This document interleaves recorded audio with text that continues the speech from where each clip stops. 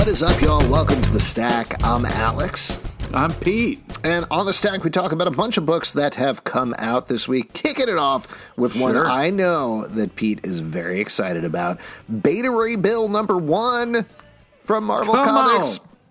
Written and art by Daniel Warren Johnson. Now, DWJ, as I like to call him, he is the creator of Murder Falcon, which is one of your favorite books ever. Yeah. I don't know how you feel about Beta Ray Bill, though. So how'd you feel about this book? Well, yeah, I'm not the hugest Beta Ray Bill fan, but this was a lot of fun. This was really awesome. Art style gave Beta Ray Bill a grittiness that, was nice. I very much enjoyed this. This was sad. This was not like, just badass Beta Ray Bill. You okay? Did you die there for a second? Yeah, there's some real pain going on, and yeah. Also, Fing Fang Foom, one of my huge favorites in this as well. So, this was a real treat. This book, and the back matter is magical. This very briefly and tangentially ties into the King in Black storyline, which has symbiotes attacking the Marvel Universe. Here they attack Asgard. Beta Ray Bill fights them off, kind of, and sparks up or re-sparks up a little bit of a romance with Lady Sif.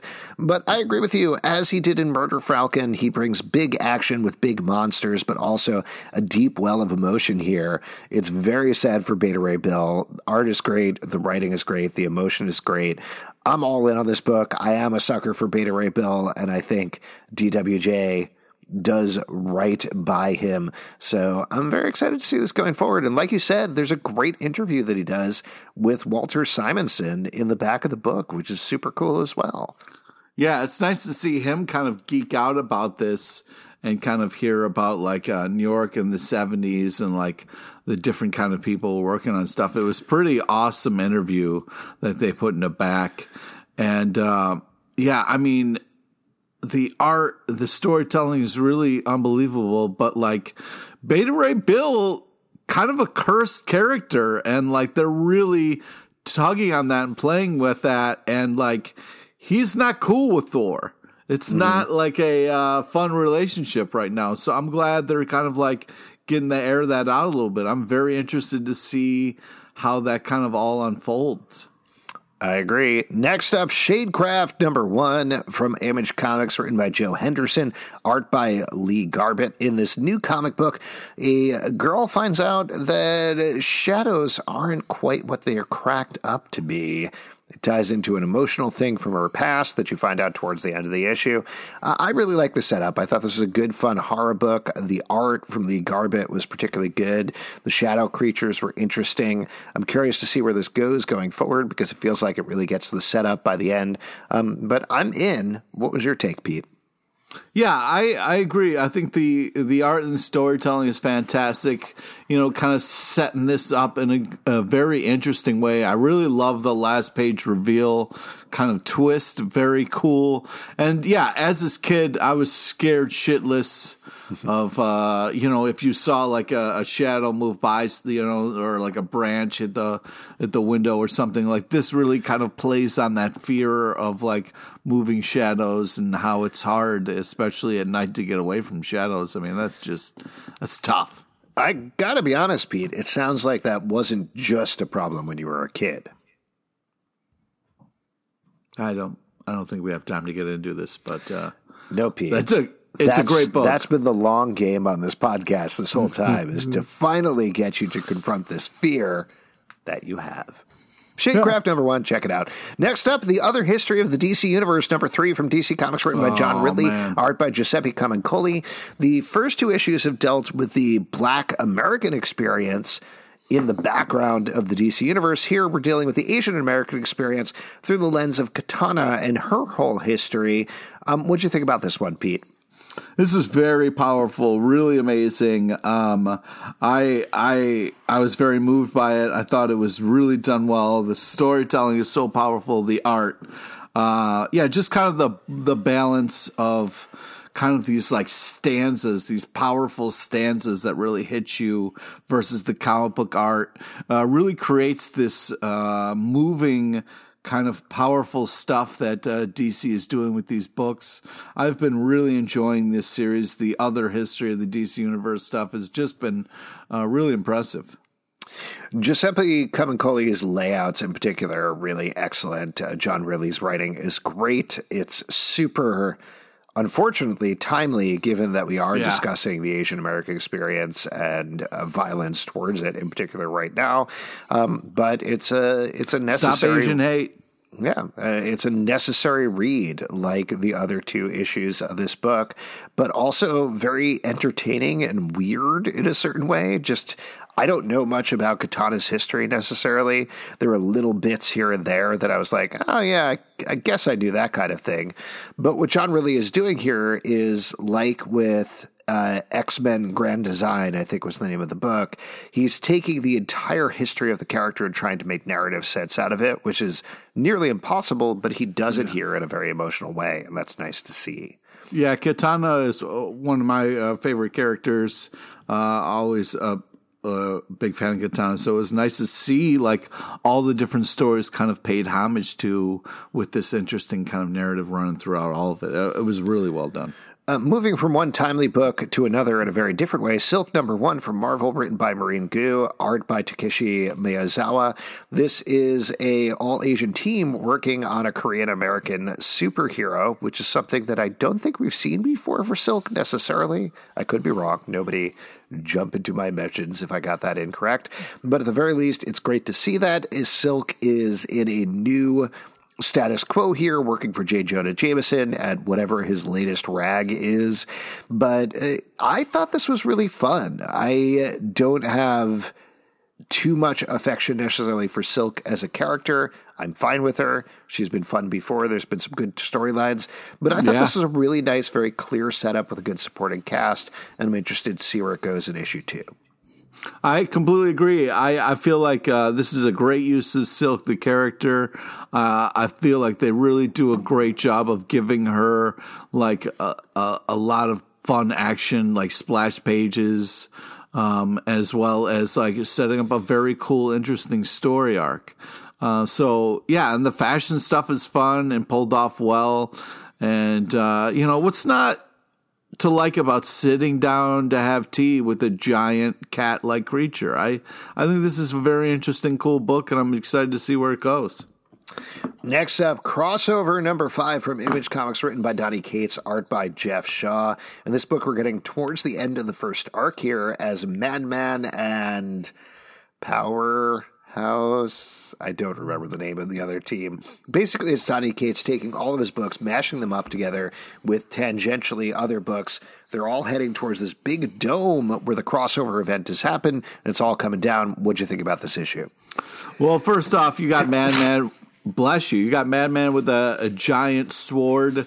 So what's not to love? This is sword. It's a lot of action. It's a lot of over the top stuff, but also a lot of intense shit goes on here. Oh man, I don't want to spoil anything, but man, it gets real dark. But I want to hear it. Spoiler warning. What was the thing that you thought in particular got really dark? Where the guy shot the girl? Oh, that hasn't happened yet. That's the cliffhanger at the end of the book. He hasn't necessarily shot her. Well, he's crying. It says, "I can," and it looks like it's seconds before the bullet is released out of the chamber. Yeah, well, we'll see what happens next issue, I guess. Oh, right? My God. I guess we'll see what happens.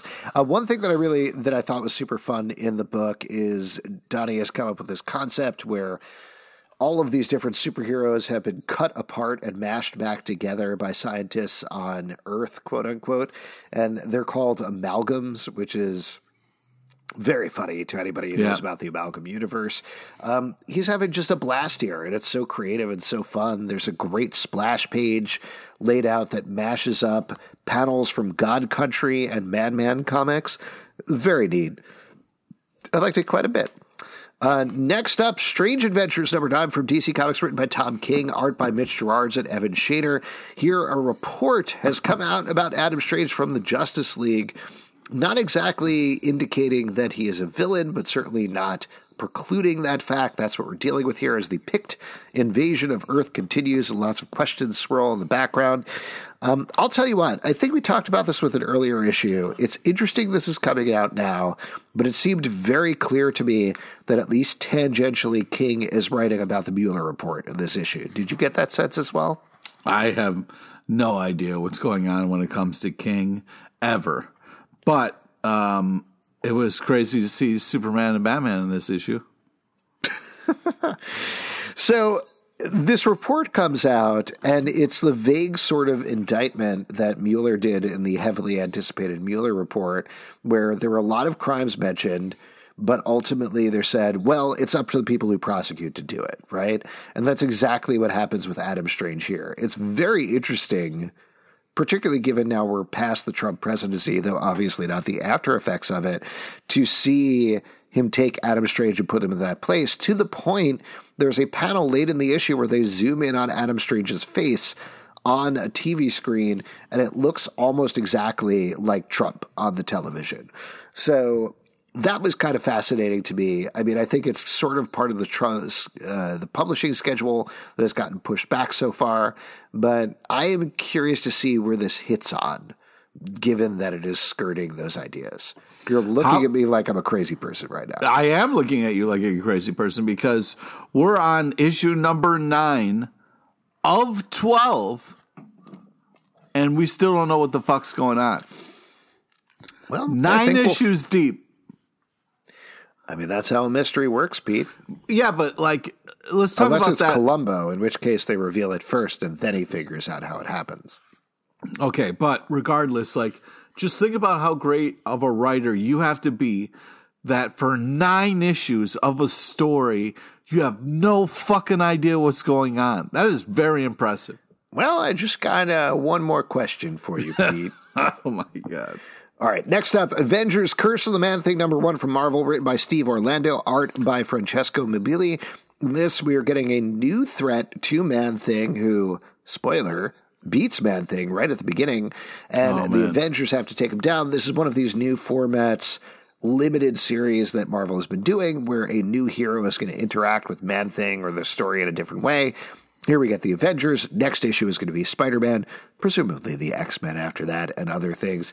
But this is also Steve Orlando moving over to the Marvel Universe. What was your take, Pete? Well, Orlando is always a fun, crazy creative person. So, like, this book I thought did a great job of representing himself here. Like, the kind of Man-Thing getting ripped apart here was so over the top and like very interesting, especially because you kind of realize like these chapter things are like parts of his skin that maybe was ripped off. But I think this is a very interesting, unique, kind of cool event that's happening, and I'm kind of digging it. I like it too. I thought it was super fun, and it's Orlando doing his regular weird ideas, but infusing them into the Marvel Universe. He brings in some fun stuff from Jonathan Hickman's run on X-Men and mixes it in here in a fun way. This is good. I like this, and he seems to be redefining what Man-Thing is in the Marvel Universe, so that should be interesting to see going forward.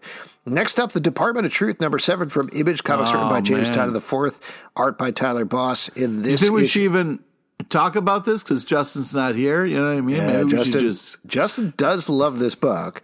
So we're getting another flashback this issue as Lee Harvey Oswald continues to find out more about the Department of Truth. Here we find out about the foil guy, the doc, who wears foil on his head. We find out about the Men in Black and the Little Gray Men and their play into the history, the secret history of America. As usual, great stuff in this book. I am loving it. Pete, yeah, I agree. Took off your headphones. What is going on right now? No, hey man, sometimes you wear headphones for too long. It can start to get feel like you're. Are you listening to me through your forehead? What is going on here, dude? It's the podcast. Take it easy, all right? I can hear you just fine. All right.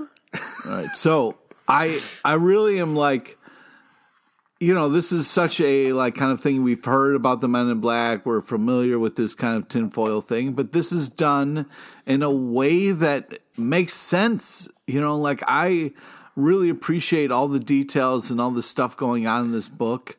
I think it's done in such a kind of way with the stylized like flashbacks with the shading and the info, and I think this is really a great mix of genres in telling the story. I'm continued to be impressed with this. It's too bad Justin's not here to get his thoughts on it. I'm having a blast, and I might just start wearing a tinfoil hat. Hey, speaking of which, this is more of a note for like Pete's forehead than his ears. And Pete's forehead, you're looking great. Don't tell his ears, okay? Because they're like looking a little busted, to be honest. Oh, well, don't you say shit about my ears. You couldn't hear that. That was through your forehead, man. All right, moving on to the Flash 768 from DC Comics, written by Jeremy Adams, art by Brandon Peterson, Marco Santucci, and David LaFuente. What does that mean, here we go? Here we go, the fucking Flash. Well, so we've been talking about these books that have come out of DC Future State. A lot of the teams from Future State were giving previews of what's going on in their main books as they return. So I think it's been interesting to talk about them as they have come back. This one is weird. Yeah, we're still talking about it. Flash and that tricky Speed Force, man. Okay, so I know you don't like the Flash. Sometimes you run so fast, you run out of your clothes, and then that's a whole thing, and Flash has got to deal with it. So here's the deal with this book. So the thing that confused me for the first half of this book is we had the setup of Barry Allen is giving up being the Flash so he could work with the new multiverse people and explore what's going on with there after the fallout from Dark Knight's death metal. Sure. All makes sense. Now, Wally West is the new Flash. He's been promoted. The first half of this book reverses on that in a very weird way, where Wally says, nope, actually, forget about that tease. I don't want to be the Flash. Barry Allen, you're the Flash. Barry's like, sounds good. Let's have a race. I'll take all of your speed. So that's fine, but very confusing given everything that's happened previously. It isn't until the second half of the book that we get to the real concept. That's where things, in my mind, start to get really fun, where Wally West is lost in time. We basically get this quantum leap thing where he's jumping to major points in the Speed Force. He's inside of their bodies. Barry Allen is the Iggy. Is it Iggy from Quantum Leap, Pete? I don't know. Ziggy. The Ziggy, the Dan Hedaya, who's like, oh, man, you got to turn back, Wally. What are you doing? If you change this, that'll change everything. And then Wally says, oh, boy. That show came out like in the 50s, I think, bro. I don't know who you're. It's a great show with a perfect finale, and you watch your mouth, Pete. I'll have to take a time machine back. It's just insane to me that, like, these, all these fucking Flashes, and there's the Speed Force, but nobody can figure it out, and it's so tricky, yet they're running the whole time, and, you got a fucking treadmill, but, like, I don't know, man. I enjoyed the second half of the issue because I am a sucker for Quantum Leap, and I want to see more of that. So we'll see how it goes. Next up, Ghost Rider King in Black, #1 from Marvel, written by Ed Bryson, art by Juan Frigeri. This is also a very weird, interesting issue because technically it's a King in Black tie-in, but really it's tying up everything that's been happening in Ghost Rider for the past couple of years and wrapping a bow on that. It's much more about that, to the point that the Ghost Rider characters at certain points are standing in the middle of symbiote-stricken Manhattan being like, let's figure out this other stuff instead. Yeah, there's like a crazy amount of standing around talking for all the demons that are trashing the place. But still pretty fun, I thought. Yeah. What'd you think about this one, Pete? Yeah, it was fun. I mean, they're having fun discussions about their names. Mephisto blows, but still some fun stuff in there with that. Yeah, it was nice to see kind of Ghost Rider, up in this the penance stare with the old damnation stare.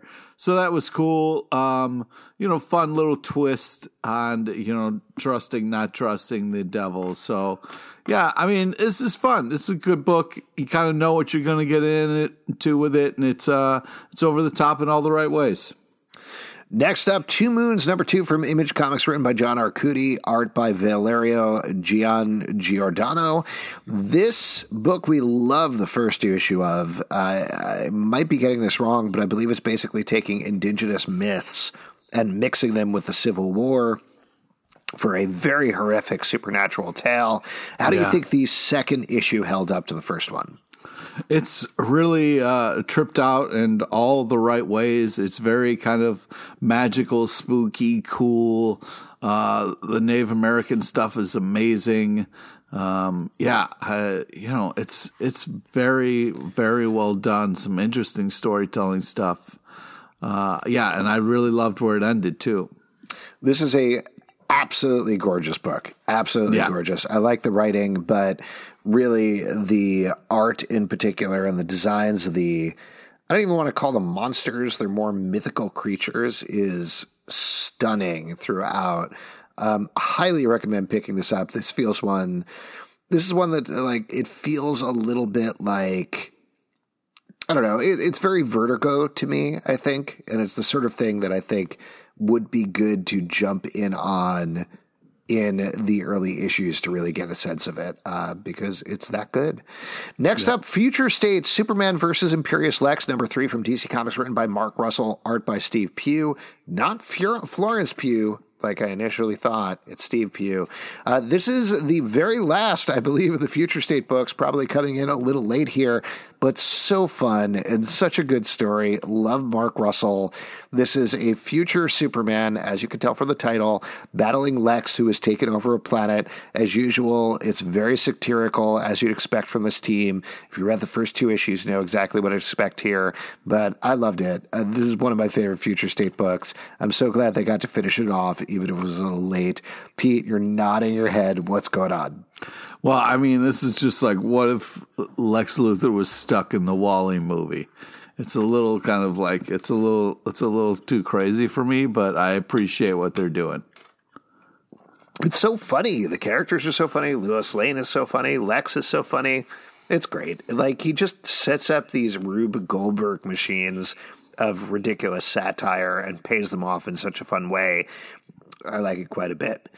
Next up, Decorum, #7 from Image Comics, written by Jonathan Hickman and art by Mike Huddleston.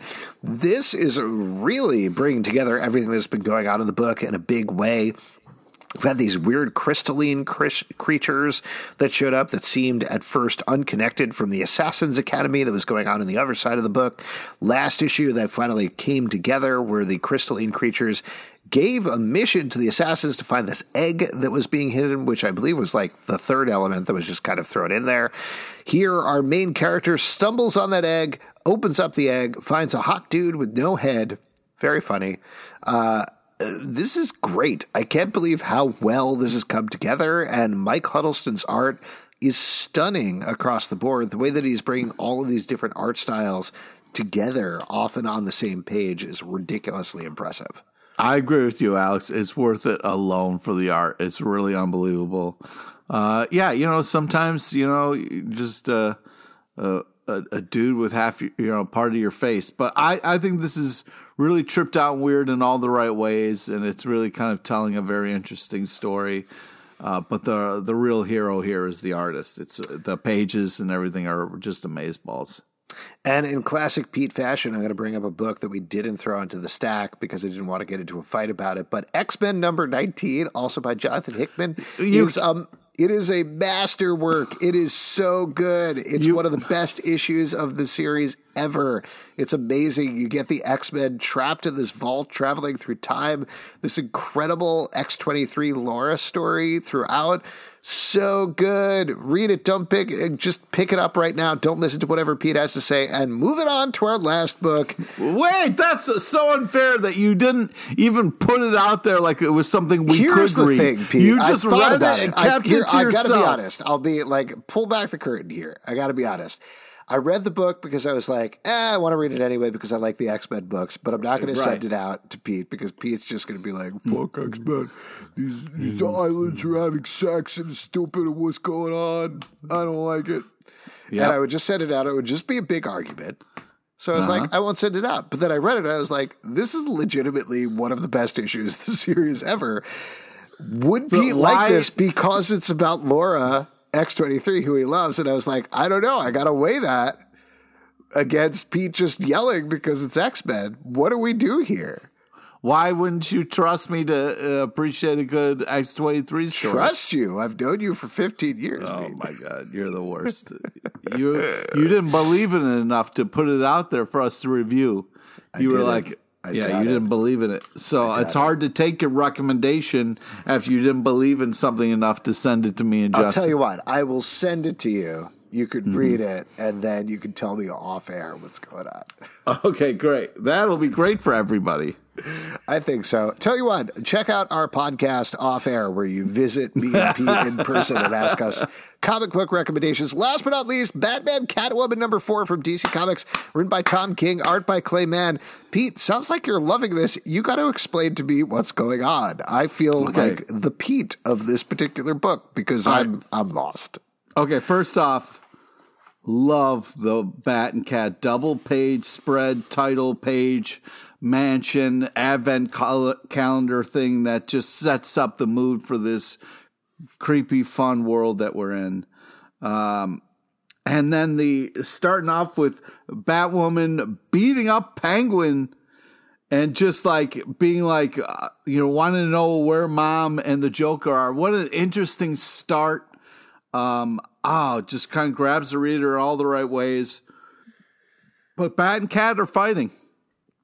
Cat's been doing some things without Bat's knowledge. She knew he was going to get mad, but she didn't tell him till last minute. Now Bat's mad. So how are we going to move forward?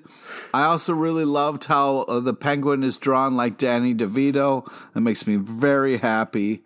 What do you want to know? I think it's great. Listening to you talk about it is my experience reading it because I just cannot keep track of the timelines. There's like 3 different timelines happening at once. No, and I know that. You got the Mask of the Phantasm timeline. You've got the very early Bat-Cat stuff going on. Right. And then you've got the future Cat stuff where she's killed the Joker and is dealing with it with Penguin, and there's their kid who is the new Batman. So I get all that. There's the transitions between them that just throw me. And I'm sure there's a point to it. Maybe they're doing something about memory and how memories are very fluid and go from one time period to another. Yeah, because it's also like Cat and Bat always have this thing about a disagreement about when they first met. Yes. So I get all that, but you look at a book like Strange Adventures, also from Tom King, where you have... Also confusing. But even if it jumps between timelines on the same page, you've got Evan Doc Shaner and Mitch Gerards, so there's a delineation between the timelines. So you're able to follow, okay, here's where we are at any given point. It is disorienting for me to read this book. And I know I'm harping on this, I don't know what the Phantasm has to do with this. That's going to be the fun. But also, it is going to make sense. And I think it's going to be one of those things where it'll be very interesting to get the trade because there could be it could make that much more sense reading it all together.